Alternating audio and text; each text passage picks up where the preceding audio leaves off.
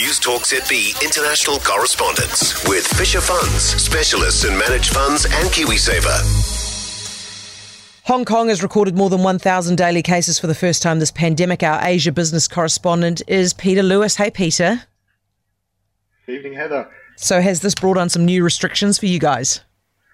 It has, and in fact it's getting worse because today we look set to report over 1,300 cases, so about another 30% increase on what was reported yesterday. New restrictions have already gone into effect, including for the first time ever in Hong Kong, restrictions on what people can do in their private homes. So no more than two households are allowed to gather in private homes. A whole list of venues have been closed, including hairdressers were added to the list this week, religious venues, and we're implementing a vaccine pass from the 24th of February, which means that only vaccinated people or people who are exempted will be able to enter.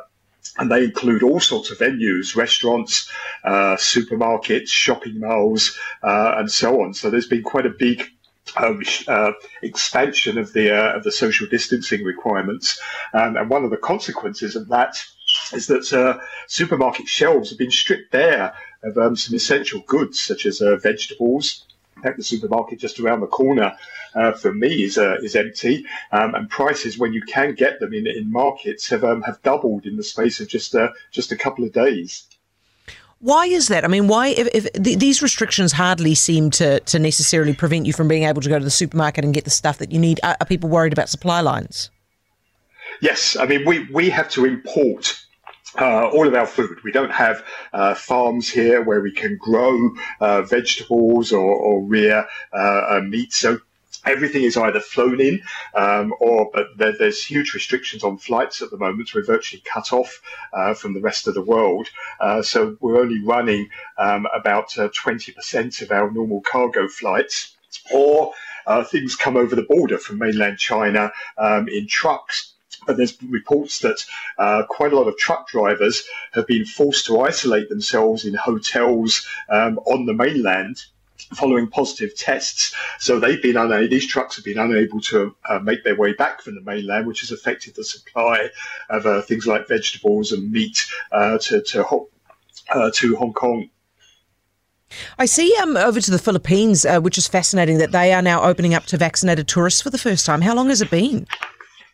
Yes, it's been over 2 years now since the Philippines had foreign tourists, and it's a big industry for the Philippines. In 2019, before the pandemic started, there were 8.3 million foreign visitors travelling there.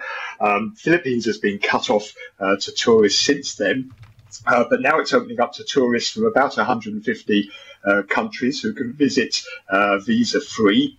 And it's joining other nations in Southeast Asia as well who are doing similar things. Thailand will reopen. It did have a special scheme that it introduced at the end of last year, where you could go to certain resorts like Phuket and Koh Samui on a special travel pass.